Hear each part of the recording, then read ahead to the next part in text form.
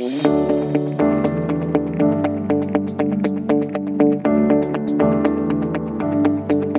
to another episode of Investing Compass. Before we begin, a quick note that the information contained in this podcast is general in nature.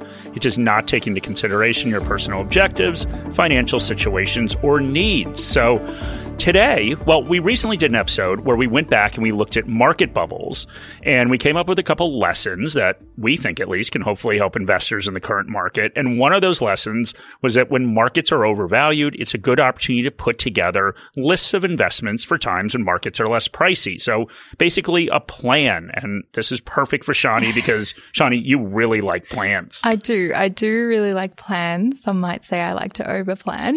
But I've gotten a lot better since I've started working with Mark. And, as much as we rag on each other in this podcast, Mark is hilariously disorganized and tends to balance me out a little bit. How does that not count as ragging on me? I said we do rag on each other. Right. But then you acted like this was something different. But okay. We will. I said you balance me out. That's kind of a compliment. Okay. Well, I'll take what I can get. Okay. But anyway, off the back of that episode, I also wrote a series of articles that I called A Journey Through Bubbleville, and I got a lot of feedback asking for more specifics about how to put together this plan. So for anyone who didn't listen to our episode on how to construct an investment portfolio, that's a good starting point. And that's because today we're going to once again focus on how our goals as investors drive every part of the portfolio construction and security selection process. Okay, so we'll talk about me in a second, but let's start with what we call plan in the world of investing, and that is an investment policy statement. So, Shani, you wrote about this in a guide that you put together called The Guide to Selecting Investments. Once again, very original naming. So why don't we start off with you telling us about what an investment policy statement is? Yeah, sure. So an investment policy statement connects your goals to the actual investments. In addition to specifying your goals, priorities, and investment preferences, a well-conceived IPS ensures that you have a set review process that enables you to stay focused on your long-term objectives. And this way you can ignore short-term noise and avoid irrational decisions. Yeah, and an IPS, Shani, is an investment policy statement. Policy statement, well, yes. Just so people know, right? Yeah, we play the acronym. I felt like I did say that. Okay, well, I'm sorry if we repeated that, but anyway, another thing you mentioned in your guide, which is really important for people to remember, is that you can have multiple investment policy statements or IPSs, and that's just if you have different goals that you're trying to accomplish. Okay, Mark, so let's start with an interrogation. What goals are you trying to accomplish by investing? Okay, so I've got two main goals, and this is fair, right? Because on that first episode, the portfolio episode, we talked about you. So I guess this is only fair, right? Mm-hmm. Okay. So I've got two main goals. And the first one's pretty common, and that's just simply retirement. So why don't we start there? And, basically, as you can probably tell from my accent, I am a dual citizen. So I have retirement accounts in the U.S. What? Yeah, exactly. And I've got, of course, a super account in Australia. And my plan is to try to create, or my goal is to create a diversified portfolio that I can use to support me in my 60s. So I'm assuming you've actually used the Morningstar Premium Goal Setting feature here. Do you have a required rate of return? I have used the Morningstar Goal Setting feature, and my required rate of return is 6.9%. And so that's the return I need to get every year on these combined retirement portfolios to hit my goal by 60. So 2 years ago? Okay. Well, this will be good. So we will have a long podcast of you making fun of my age after my mother just sent you a present from Tennessee. It was very nice. Yeah, but we can get to that later. So this is, of course, a case where you should go back and listen to that portfolio construction episode. But very quickly, Shani, what is this required rate of return? So a required rate of return is simply the return needed to get from the current portfolio value to your goal. And this takes into account the amount of time until the goal and any extra savings you are putting into your account. So let's talk a little bit about your asset allocation and how this informs the investment policy statement. Yeah, so despite Shani's statements before, I still have a long time until I'm 60. And Shani actually tells me that I will die long before there. But regardless, let's assume that I get to 60. because there's such a long time, I do have a pretty aggressive allocation. So I have 90% of funds allocated to growth assets. So that's shares and listed property and things like that. Okay, so how do you translate a goal and an asset allocation into an investment policy statement? Sure. So an investment policy statement doesn't have to be long and complex. And remember that you've already defined your goal, you've calculated the required rate of return, and then you've selected that asset allocation target. So now all you're doing is you're just putting some structure around your security selection process to make sure everything aligns. So for this retirement goal, my IPS is pretty simple. So in order to reach my retirement goal, which requires a 6.9% annual return for 18 years, I want to build a diversified portfolio of 90% growth assets by investing in a combination of low-cost passive investments like funds and ETFs and individual shares. So with both the passive investments and the individual shares, the emphasis should be on lower volatility than the overall market while minimizing expenses. So for individual shares, my focus is on building long-term holdings of great companies that are temporarily mispriced due to either overall market conditions or specific company issues. And then for passive investing, the focus is on factor indexes that include securities with characteristics like high dividend yields and things that will lower volatility. And I will use any changes in my required rate of return to then temporarily deviate from my asset allocation to ensure that I have cash available to take advantage of these situations where companies are temporarily mispriced. So I think we hit all the major elements of an IPS there, an investment policy statement, Mark. But Mark connected his goals to his investments. He talked about the types of investments he wants to buy, the types of situations he wants to buy them, and how he will monitor progress on his portfolio. Nice work, Nate. Thank you, Shani. There's a compliment, I guess. I guess. So I do think we need to define a couple of terms in there to make sure people understand what you're saying. So we can start with low volatility. Low volatility means securities that have price movements that bounce around less than the overall market. Typically, higher volatility shares are ones that are more speculative. So lower volatility investments could be ones with higher dividend yields, large cap or bigger companies, as opposed to small caps or smaller companies and shares from developed markets instead of emerging or frontier markets. So we've gone through all of the steps, so let's talk about how this translates into what to do with your portfolio now. So what's your current asset allocation? Yeah, so I think I've talked about this before, but I'm close to 25% cash right now across my retirement accounts. And really this has happened because as the market has continued to go up, I've turned off my dividend reinvestment in my accounts. So instead of dividends being reinvested in more shares, it's just getting paid and held in cash. And I've also sold a couple positions over the years that I didn't really consider core holdings. So all this built up cash. So while my long-term asset allocation remains 90%, I've temporarily deviated from that given market conditions. So by temporarily moving away from your asset allocation, you're essentially timing the market. And this is something we discuss. We frequently discuss the dangers of timing the market. We've seen the difference between investor returns and investment returns. In Morningstar's Mind the Gap survey, it's almost 2%, which can compound and become a significant difference over time. Yeah, and you're of course right, Shani. It's really important to be very clear about what I'm doing here. This is market timing, and there is a big risk associated with this. And I obviously feel that the market's overvalued and this is going to pay off for me. But over the past few years, I've left some returns on the table as the market has continued to go up. But this is where knowing and tracking my required rate of return has given me the ability to be a little more confident in this approach.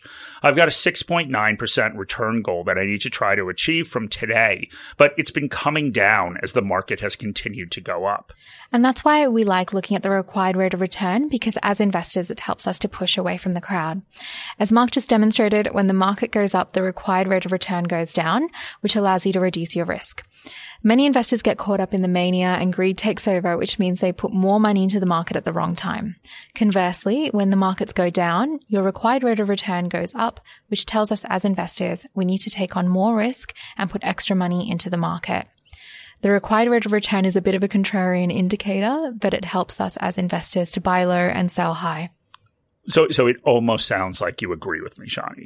And I know this is really uncharted territory for you. I really wouldn't go that far, Mark. But so Mark, you've got this cash. What is the plan for it?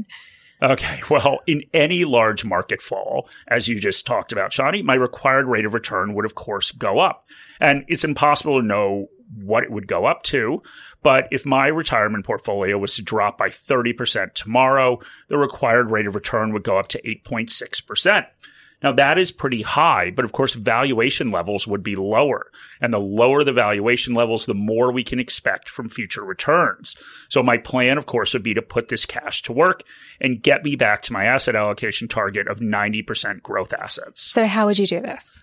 Well, as I talked about in my IPS, in my retirement accounts, I'm much more inclined to use collectively managed investments like funds or ETFs.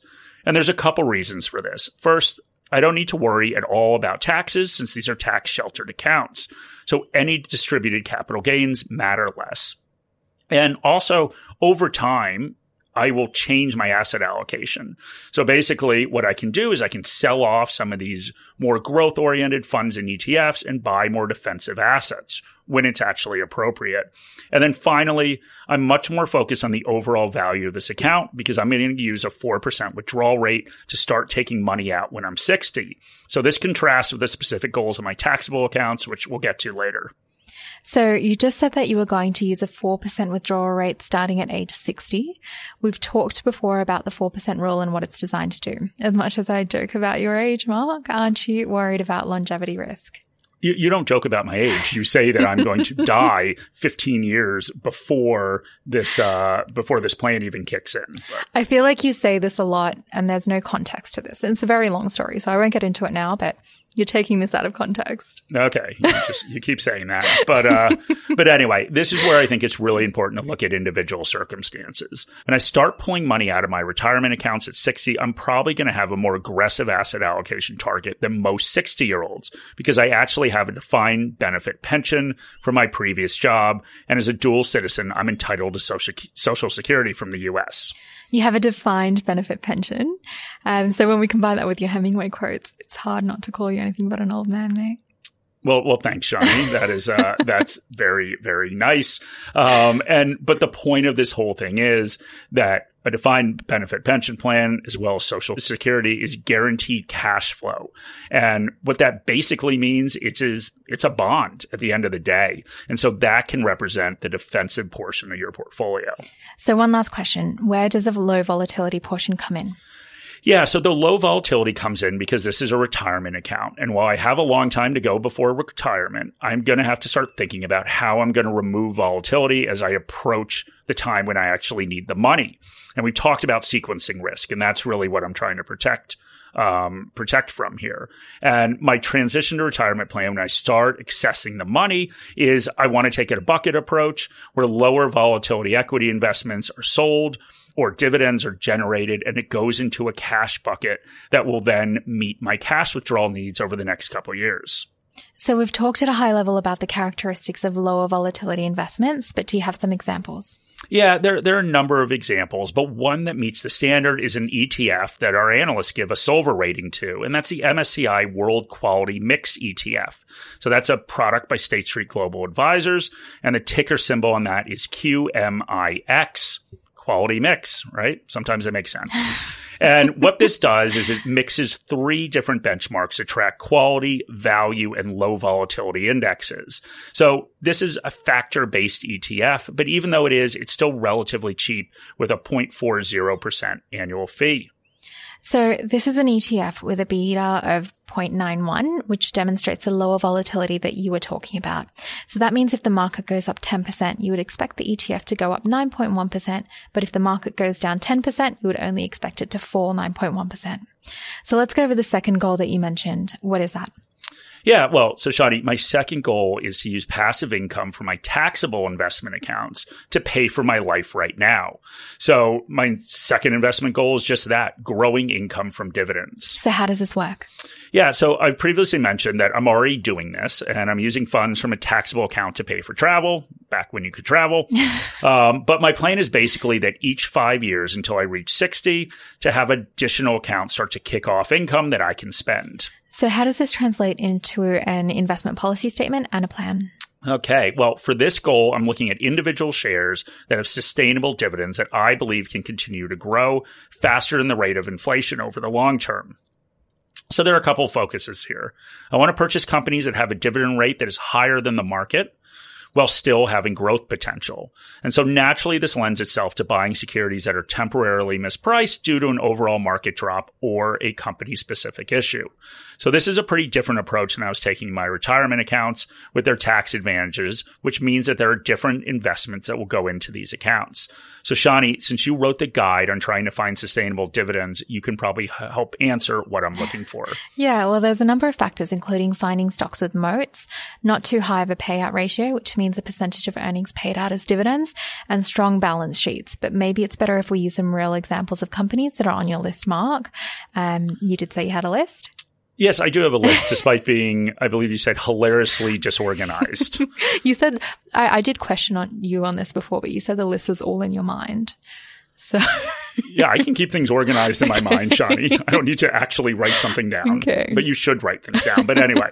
All right. So one company that's been on my list for a long time is American Tower. So American Tower is a company that owns cell phone towers, mobile phone towers, and leases them to mobile phone companies.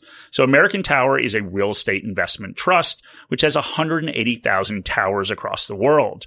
And American Tower has had an incredible run of success. So they paid a dividend of 35 cents a share in 2011, and now their dividend is $4.96. That is pretty good, but let's dive in a bit. What else do you like about it? Yeah, well, our analysts assign it a narrow moat, which means they think it has a sustainable competitive advantage that will last for at least 10 years. And what's the source of that moat? It's efficient scale. So that's one of the 5 sources of moats that we have here at Morningstar. But Shani, why don't you tell us a little bit about what efficient scale means? This seems a little bit like a test. So efficient scale applies to companies that serve limited markets where there are a small number of competitors. So the size of the market discourages other competitors from entering. And what this means is that there's an opportunity for existing competitors. And this opportunity is to earn a return in excess of their cost of capital, which is the definition of a sustainable competitive advantage. Did I pass? You passed. Okay. You passed the test. So like every other test you take. But so in this case, American Tower spends around $275,000 to build a tower, and rents for initial tenants are around $20,000 a year. And they have about $13,000 a year in operating expenses. So once we factor in financing costs, this means a return of about 3% a year. However, that return jumps to 13% once a second tenant is added, and 24% with a third. So as the largest tower business in the U.S., it's very hard for new entrants in the market to come in and take market share, especially because there's a significant cost of moving equipment to a new tower. And that can be twice as high as the annual rent. You're really selling this, Mark. I feel like if this podcasting doesn't work out, you could be a BDM for American Tower. Okay. Well, that would make you very happy because you wouldn't have to work with me anymore. So what else do you like about this company? And that was another acronym, by the way. Business Development Manager is what you were saying. Sorry, yes. Business Development Manager. Yeah. Sales. Yeah. I still say outfit of the day, by the way. You do. You've taken that on, which is great. Exactly. All right. So there are a lot of things that make this company align to my strategy of steadily increasing passive income in these accounts. And that's a really important thing, right? I'm trying to look for investments that are good for me and fit my strategy. So a couple of those things, the stickiness of the customer base due to these switching costs is enhanced by long-term contracts they sign that have annual rent escalators that average around 3% in the US and are tied to inflation internationally. So one of the things I wanted to do is I wanted to make sure that they could grow dividends faster than inflation. There's some protection for that. The other thing I really like is that mobile data is growing 30 to 40% a year in the US, which is expected to continue into the future. Plus, much of their new investment is happening overseas in countries like India, Brazil, and Mexico, where mobile data usage has been growing at over 100% a year, mostly from people like Shani watching TikTok all day. And that just means there's a lot of tailwinds for the company, which increases the number of customers on each tower, which is enhancing returns on the investments they've already made. So this is obviously a quick overview of what you like about it, but what's the problem? Why wouldn't you buy now? Well, the problem, of course, is that everything I outlined isn't exactly news to anyone, and both the business and the companies recognize as being a great investment opportunity, and that, of course, is captured in the price. So our analysts calculate a fair value for every company that they cover. So what's the fair value for American Tower? Yeah, so our analyst currently has a fair value of $190. This is all US a share, which is 34% below what the stock is trading for, which is $254 a share. So it's not cheap. The high price is also evident when we start to look at dividend yields. Current yield is 1.9%. And while that's slightly higher than the 1.45% yield on the S&P 500, it still doesn't really align with my stated goal for this portfolio, which is to generate income. So sometimes we need to make trade-offs between current yield and future growth. How are you thinking about that? Yeah, so that's certainly true, Shani. And I don't want to reach for yield because shares with higher dividend yields can indicate a lack of future growth or even danger that the dividend is not sustainable. But that being said, in this case, I think the low yield, and this is especially considering this is a real estate investment trust, which normally has high yields or have high yields. But I think that this low yield is an indication that the shares are overpriced. So do you have a level that you would be comfortable with for this? Well, this is where we need to start talking about the margin of safety, because even though our analyst thinks American Tower is valued at $190, that doesn't mean that this is the exact price you should buy it. So before we get into what I'm looking at, why don't you walk us through the concept of margin of safety, Shani? Didn't know I was going to sit the CFA today, mate, but I'll do that for you. Well, there you go. There you go. Well, margin of safety was something that was introduced formally by Ben Graham in Chapter 20 of The Intelligent Investor. And the basic concept is that even if you have a pretty good handle on what a stock is worth, you still need to build in a buffer. And this buffer accounts for imprecision in the calculation of the fair value. And that comes from the fact that humans can make mistakes and the future is unknowable. The margin of safety also allows you to sleep better as an investor. Yeah, so that's funny that you said, number one, humans make mistakes, but you tell me you never make a mistake. And then you tell me that the future is unknowable, and you tell me that you saw a psychic that told you all about the future. So yeah, and I also said that it allows you to sleep better as an investor, but you don't sleep. So that is true. That is true. But anyway, given how strong of a business it is, I would like the share price to fall into the $130 range before I would buy it. So if the share price hits $130, that would provide a dividend yield based on the current rate of a little more than 3.8%, which is quite good. Yeah, and it's important, obviously, to point out that this is a pretty steep fall. So the share price would have to fall by basically half at the end of the day. But that isn't something that is completely unthinkable, given some of the big falls we've seen in other bear markets. Yeah, so obviously you must have more than one thing you want to buy on your list. What else do you have? I do. Like your list of plants you want to buy, for example. So yeah, I've got several other names on the list, but nobody wants to spend hours listening to what shares I'm going to buy. So maybe I'll just talk about one other problem that can arise when you're trying to put together a portfolio, and that is building a meaningful position in a holding. So in this case, you get to hear more stories about mistakes I made. I work with you, so watching you make mistakes is just about a daily occurrence for me, mate. But I want everyone listening to have the same experience. So go on. That's very kind. So yeah, I said before that I went into this COVID market drop that happened in February and March of 2020 with a fair amount of cash. And I've also said that I put very little of that money to work because I thought the market was going to drop more. Well, one thing that I did buy was a company called Constellation Brands. And Constellation Brands is a brewer, and they make brands such as Modelo and Corona. I'm, of course, very interested in this since I love Mexican food. Yeah, you love Mexican food, but we made a booking today for lunch, and I suggested a Mexican place, and you picked a burger place instead. So. Well, it was so Laura works on our team, and it was for her birthday, but she prefers burgers over Mexican. So I thought I was being a good friend. Oh, well, that's odd that you made it not about you, but anyway. But in all honesty, Mark once made me pork nachos, and these pork nachos were amazing. It was one of the best meals I've ever had, so you're not just a pretty face, Mark. But anyway, Constellation is a wide moat stock that is currently trading around our fair value. Yeah, were you trying to change the subject? Yes, I was. Okay, when Shani... Did you catch that? Yeah, when Shani eats something that she really likes, she does this little food dance. It is... I was hoping you would bring that up. Yeah, it's interesting. But anyway, I'll go along with your changing the subject. Okay. So, yeah, so Constellation is currently trading at $240. And I will say, and this was probably mostly luck, I picked it up for $116 on March 18th, 2020. So it sounds like you got the timing pretty right since the market hit a low the next week. Yeah, no, I did. But the problem was that I thought the market was going to continue to fall. And so I only bought about half as much as I needed to build a core position in my portfolio, which was originally the plan. So Shani, we'll turn back over to you. We'll get the quiz going again. So why don't you talk a little bit about what is the research that informs how we should construct a portfolio and diversify? Well, we know from studies, and I love studies, that creating a portfolio of 12 to 18 stocks can remove 90% of the non-systemic risk from the portfolio. And that's a risk from individual equity holdings. Yeah, so I'm going to be a little more diversified than that. But basically what I'm looking to do is build a portfolio where a core position is 5% of my portfolio. And that's what I intend for Constellation to be. I just need a little bit of a price drop to get there. All right, so why don't we move on to a couple of lessons from this episode? We want to use a real life example to try and bring this process to life a bit. So hopefully this provided the framework to help build this out.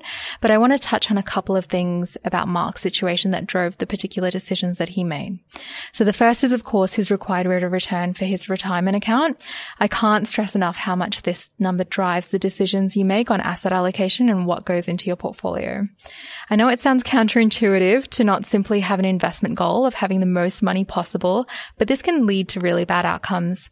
And that approach often means that you're going to swing to extremes as you go really far out on the risk spectrum when markets are up and everyone is making money, and then really conservative as you try to preserve money when markets go down.